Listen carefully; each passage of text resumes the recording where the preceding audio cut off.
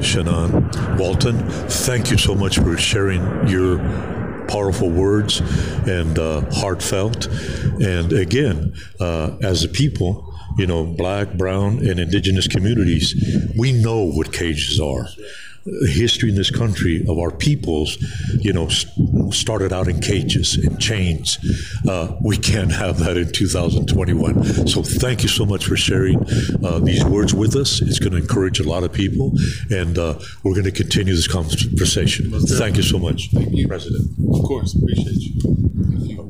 Some days you may wake up sad. Some days you may wake up frustrated. Some days you may wake up tired. Some days you may wonder if it's worth it. Some days you will question your own growth. Some days you may think how immense the world is to be caged in this country, to be subjugated to all this abuse. Some days you just want to breathe. And baby, I am here to remind you to sit in those moments, to sit in that whirlpool, but just know there are people like me picking up the load when you can't. There are people like me pushing so the weight of this country does not crush you. And there are people like you who will fight when I can't, and we will take turns pushing against these walls. I got your back and you got mine. And in the scheme of things, does anything else matter? Even if our fight is unfruitful, we will depart with our dignity intact. We'll depart knowing that this country is losing a prized possession. This country is losing the gift of our resilience. We will watch them as they tear into each other's skins, and we will thank the heavens we never turned into peace like them.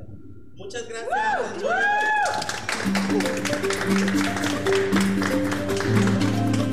KBOO Portland.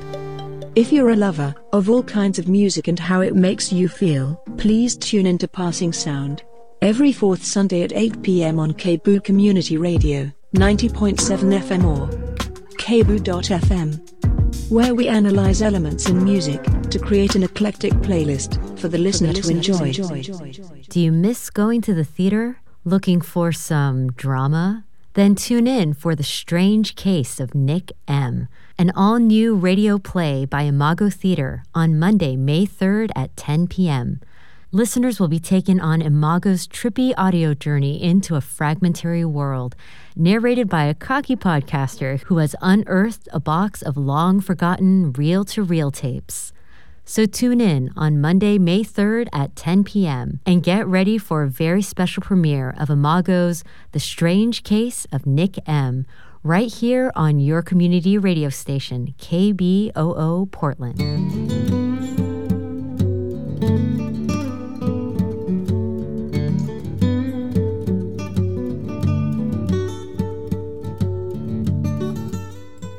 Welcome to Bookwaves. I'm Richard Walensky. My guest is Salman Rushdie, whose latest novel is Quixote.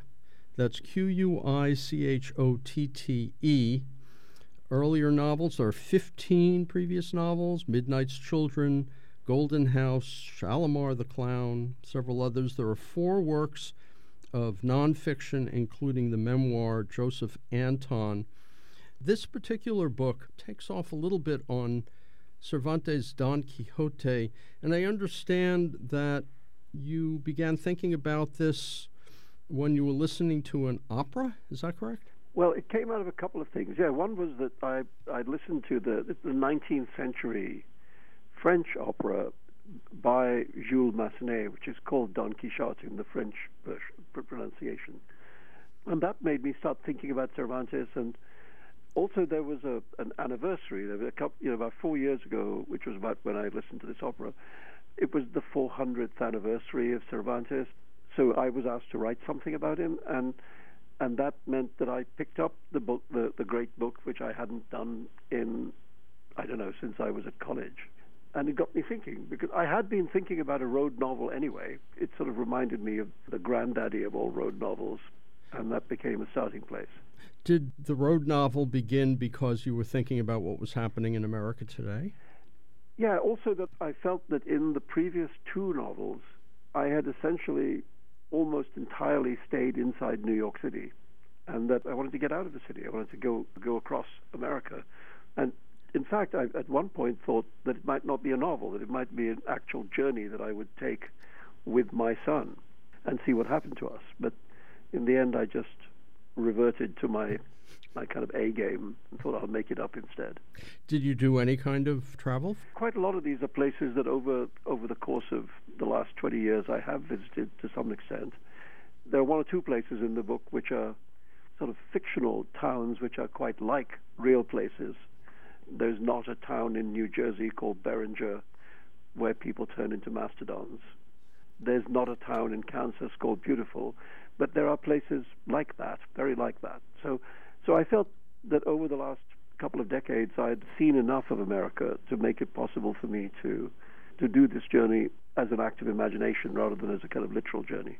We'll get to both Beautiful and Beringer in a little bit, but when you finally decided you were going to do this, there are a couple of hints, obviously the name, toward Don Quixote, but it's also more a general kind of satire on culture and politics as the original was.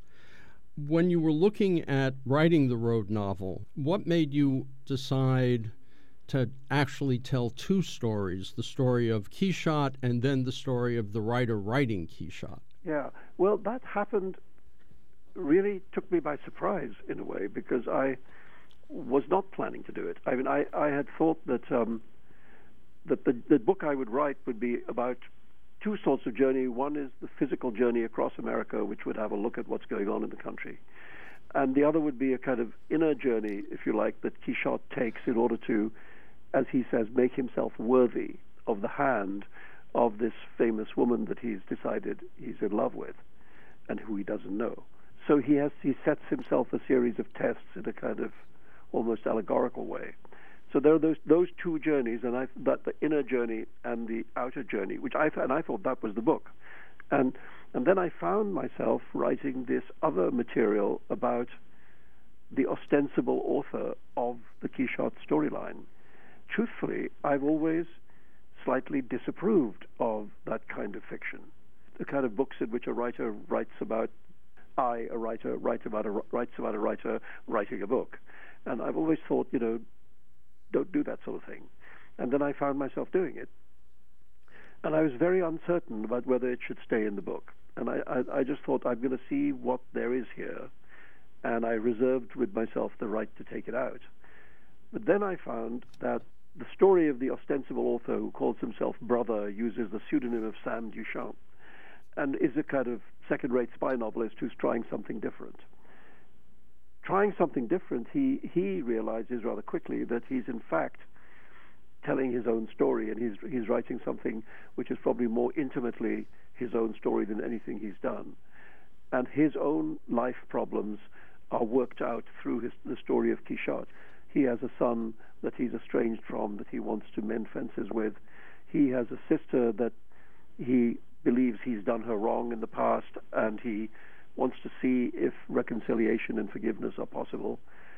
In the Quichotte storyline, there are variations on both those themes, and those are very much like, in a way, the kind of emotional heart of the book, I think. And they don't all end the same way. Some of them end better than others. But then I thought, actually, I quite like the way these storylines are illuminating one another. And I think, I'll keep them. I'll keep them both.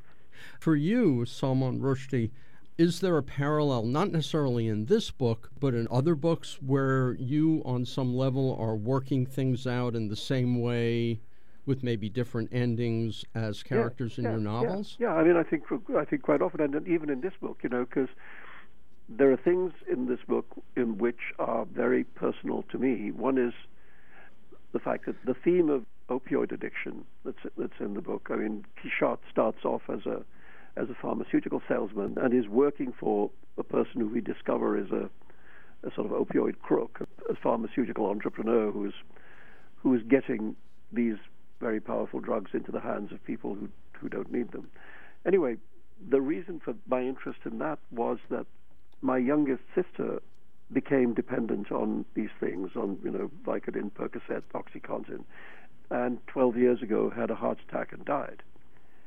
And I, at that time, had no idea how seriously dependent she had become. And it shocked me deeply.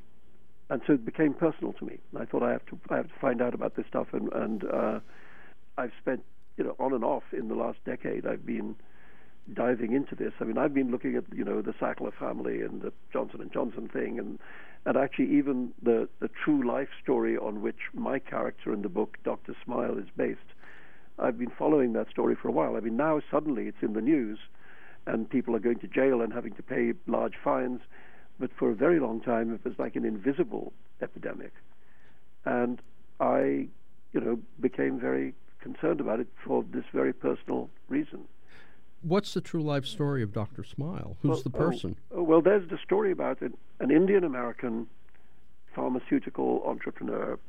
In the novel, my character, Dr. Smile, is based in the Atlanta area, but the real person was elsewhere. He was sort of in the Chicago area.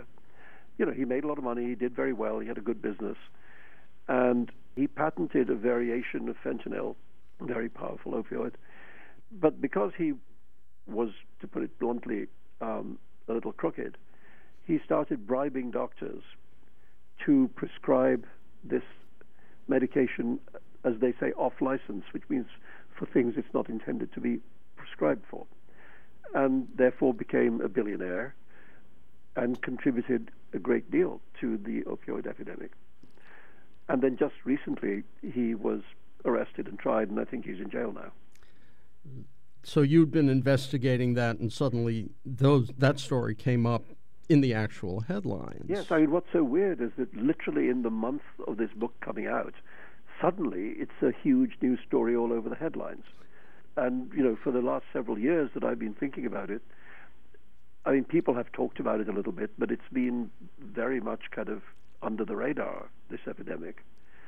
And the thing that I came to feel about it, yes, there's all this stuff about crooked doctors and manufacturers, but I came to feel that in some way this is a manifestation of the growing isolation in which many of us live. Where it's most prevalent is in small towns in the middle of the country. And you feel that somehow we've constructed a society in which apparently we have a million ways to communicate with each other now, but actually we're all becoming more isolated from each other and lonelier. And this kind of thing, drug addiction, it starts off as a form of solace, and then it becomes addiction. So all of that was very interesting to me, and as I say, I've been thinking about this for a decade, and it's only now that I felt able to write about it. Salman Rushdie, there are several different areas. You tackle several different areas in this book. One of the key areas, particularly early on in the book, as I was reading it, I kept going, he's written a book about the rise of fascism. And then, of course, it becomes plainer in the town of Beringer, which is based on Ionesco's Rhinoceros. Yes.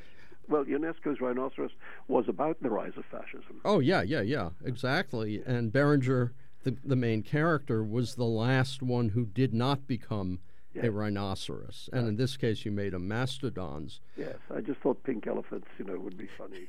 At what point did you decide you would go on this little side trip about Ionesco? Well, really for the reason that you say, because I began to feel that we're sort of there again. He wrote that in the aftermath of the mid-century, rise of fascism, Hitler and all that.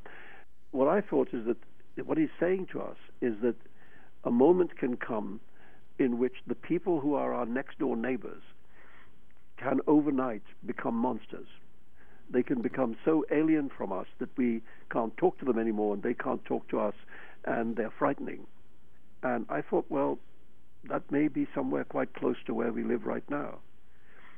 And so I actually inserted this chapter because it's like a self-contained little moment in the book where Quixote and his half-imaginary teenage son, Sancho, take a detour off the road in order to spend the night somewhere before they drive into New York City, and suddenly find themselves in this surrealist milieu. And I put it in because I just thought, it feels right to me to put it in, because I feel that it's as accurate now as it was when Ionesco wrote his play.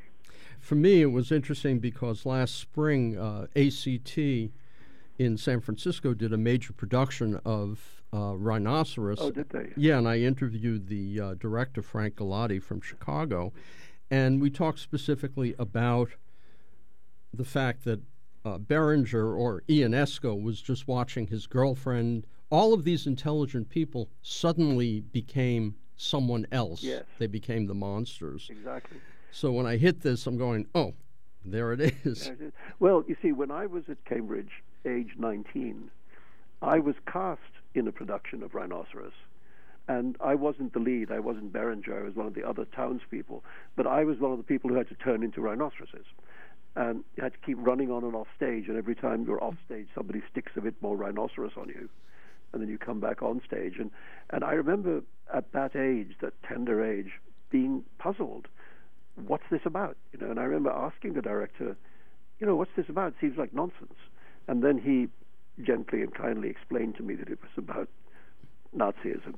And I thought, oh, that's clever. It made me think about how you can use surrealism, and as it was then called absurdism, to say something deeply real about the real world. And I thought I liked that idea. And it was very, very a kind of shaping moment for the way in which I afterwards would think about writing. And that then played a role in all of your books. Yes. That have a fantastic element. Yes. It was a kind of important moment for me as a young person thinking about wanting to be a writer. There are other elements involving racism, in particular what happens when Quichotte and his son, quote-unquote, Sancho, wind up at various places and get accosted, and in one particular instance, almost shot. Yeah, one instance they do, and one instance the writer does. Is that based on any event that you saw? Not that I saw, but that I knew about. And this brings us back to the imaginary town of Beautiful in Kansas. There's a real town in Kansas whose name I always mispronounce. I think it's pronounced Olathe, O-L-A-T-H-E. And a few years ago there was, one of the random shootings that happens every day in America. Some crazy guy went into a bar, and there were two Indian Americans, I think software engineers, at the bar, and he shot them. And one of them died, and one of them survived. And I remember reading this and thinking how absolutely meaningless this was. He just shot them because they were there. Nobody said anything to anyone. There was no altercation. And so a version of that scene crops up in the novel. But because I didn't want to be limited, if you know what I mean, by the news story, I didn't want to put it in the real town, so I changed the name of the town because I discovered that the name of the town is actually a Native American word which means beautiful. So I thought, okay, then I'll call the town Beautiful, and it'll be very close to the real town, but it won't actually be the real town. So I'm not limited by the news story. You're listening to an interview with Salman Rushdie, whose latest book is Quichotte, a novel. I'm Rich Walensky on Bookwaves. In Don Quixote, of course, there's also Sancho Panza, who's a real person. What made you decide that this Sancho would be an imaginary person who becomes sort of real? Well, because I saw my Quixote as a lonely man, somebody who'd never been married and always wanted a child. And so I thought his need to be a father would be a good way for the child to come into being. Just out of his desperate need, he can will the child into being. And I felt that was what my character wanted to do. I never wanted really to exactly mirror Don Quixote and Sancho Panza.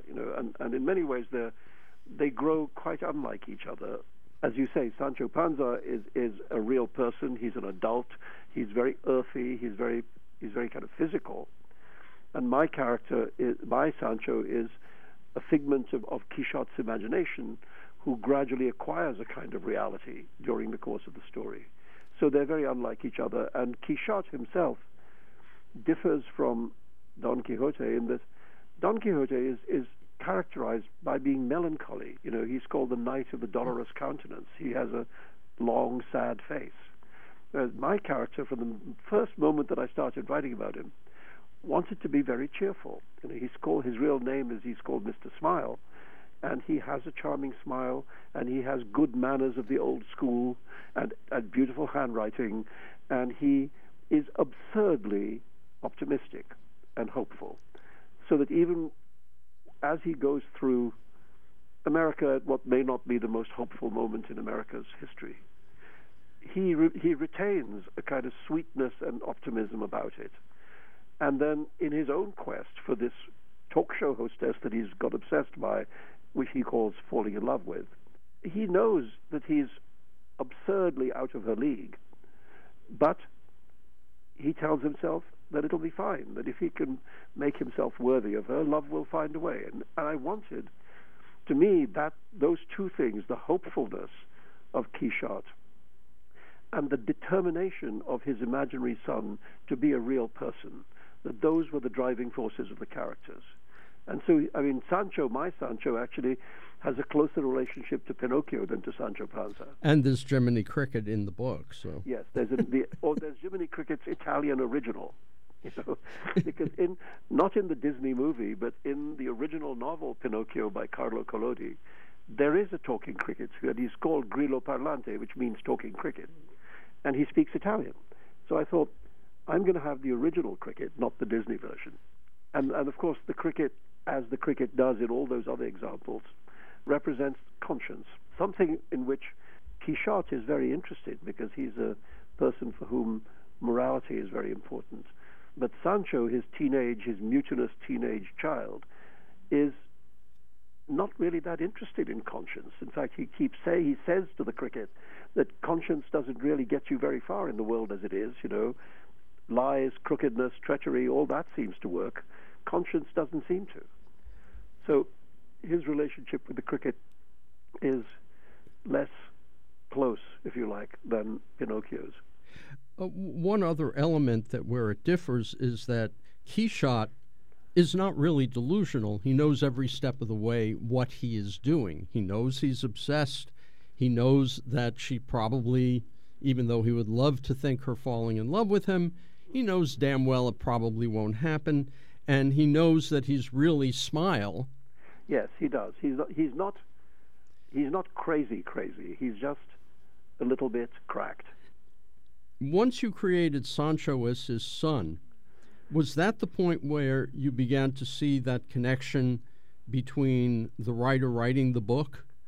Yes, it was in a way, because, for me, I really have always been very interested in love relationships which are not romantic love relationships.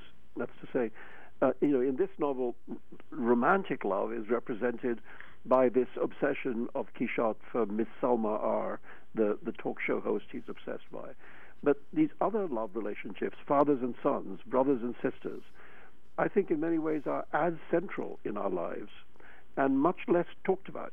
So I wanted that to be at the heart of the book. And in my own case, personally, I've had, both as a father and as a son, I've had very different experiences. Like, my relationship with my father was bad for much of our lives.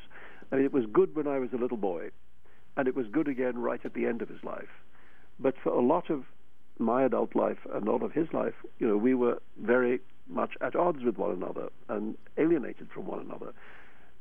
And I wanted very much to be a different kind of father and to have a different kind of relationship with my children. And I do have, so I have the experience of both a bad father-son relationship in which I was the son, and a much better father-son relationship, or two of them, in which I'm the father. So that's always been something I've thought about a lot. So the two variations in the novel, the two fathers and sons, come out of very much my own personal interest in being a good father, in what it was like to be a son. Salman Rushdie, the character of Salma R., whose mother and grandmother were also Bollywood actresses, I noticed something about reference back to Bombay from her, from the Smile family, and it reminded me a lot of you talking about what Bombay was like before you went off to England. Yes. I've obviously fictionally visited it before, in Midnight's Children, in The Moor's Last Sigh, even in the last two books, in The Golden House and in 2 Years, 8 Months, and 28 Nights. There are moments back there.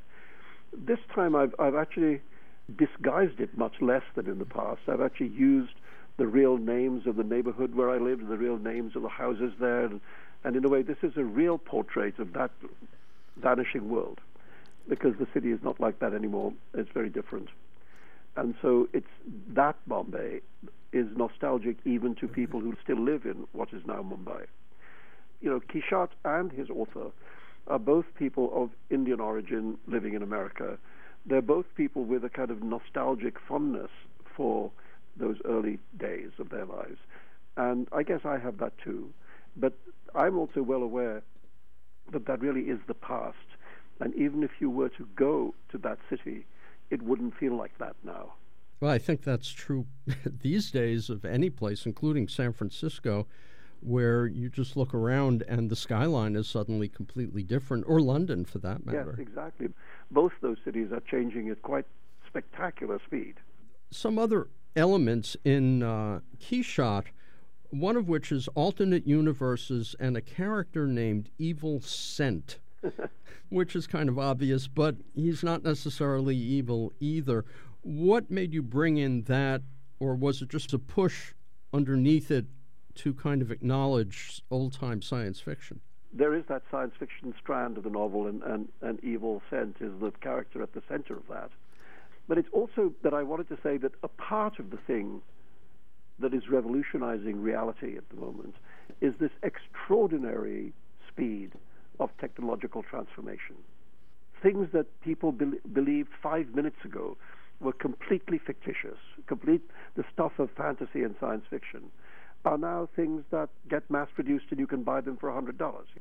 That speed of change, and I wanted to have a strand of the novel which explored that. So the Evil Scent character is a scientist entrepreneur who believes that he has, or that his company is finding the technology which can link our Earth to other dimensions, to parallel Earths, and that it may be possible to travel between them. And he tells anybody who will listen that our Earth is in such bad trouble that it's going to come to an end sooner rather than later.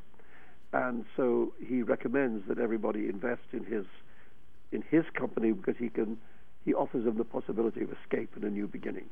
I just thought I wanted that theme in the book, that the world is changing so fast that it may be that the world that we are familiar with, that we think we know, is actually in a way ending, and some other thing is coming into being. Salman Rushdie, changing the subject, I went to IMDb and it said that there's a TV series being developed for Midnight's Children? That was true. Sadly, I think it's hit a rock. I don't think it's going to happen. I don't know if I asked you about what it was like working on Curb Your Enthusiasm. Did you write your own copy on that? There is no script. Oh, really? It's complete. It's not. When I say it's completely improvised, it means there is no written script. It's what would be called, I suppose, guided improv. That they'll sit you down at a table in a restaurant, as I did with Larry, and they will say, look, in this scene, here's what's supposed to happen, roughly speaking. We have to get from here to here, but how you do it is up to you. Did they contact you and Yes. say, hey, we want you on the show? Yes, I mean, I had met Larry David just a couple of times. I didn't know him at all well. And he got in touch through my agents, and then we exchanged phone numbers, and I spoke to him on the phone. He told me, he said, we're doing this, and do you want to be in it? And later, he admitted to me that they had no plan B. No, I remember watching the show and going, oh, wait a second, I know that guy. Yeah, I mean, they said, if you had said no, we wouldn't have known what to do. Salman Rushdie, all right, now you've got this. You have mentioned in the past that when I ask you what you're doing next, you say, I haven't thought about it or anything, but it's clear that by the time a book comes out and is on the shelves, you're hard at work on the next one. Is that correct? It has been true for a long time now, and it's not this time. I realized that I've been publishing a book every other year for about a dozen years now, and that's alarmingly prolific for me, because I'm somebody who has often taken 5 years, 4 years to write a book. This sort of novel every 2 years thing it's really different for me. I think that whatever that hot streak was, I have a terrible feeling it might just have run out, because at this moment I'm not writing anything, and I really don't have a clear idea of what to write next. And so it's not possible that there can be for there to be a book 2 years from now, I'd have to be well underway with it now. And I'm not. I think I have to take a break. One final question regarding politics. What we're seeing now is pushback against authoritarian regimes, whether they be proto-authoritarian like Trump or Johnson, or actual authoritarian like in Turkey. No, I believe in that pushback, and I think, that's one of the reasons why I, too, like Quichotte, am at bottom an optimist. And what I did with the character of Quichotte was to take my often unjustified optimism that simply won't go away and exaggerate it, make it crazy optimism. And so he, in a way, is an exaggeration of me. And you were asking about Larry David. I mean, Larry David said to me about the character that he plays that it's an enormous exaggeration of himself, that he is a bit like that, but the character is a zillion times more like that. And I think Quichotte is like that in relationship to me. I think he's me enormously magnified. You've been listening to an interview with Salman Rushdie, whose latest novel is Quichotte. I'm Richard Wolinsky on Bookwaves. An extended version of this interview can be found as a Radio Wolinsky podcast in the Area 941 section of the kpfa.org website. For comments about this program, write bookwaves@hotmail.com, and for more information, go to bookwaves.com. Bookwaves is produced by Richard Wolinsky in the studios of KPFA Pacifica Radio in Berkeley, California.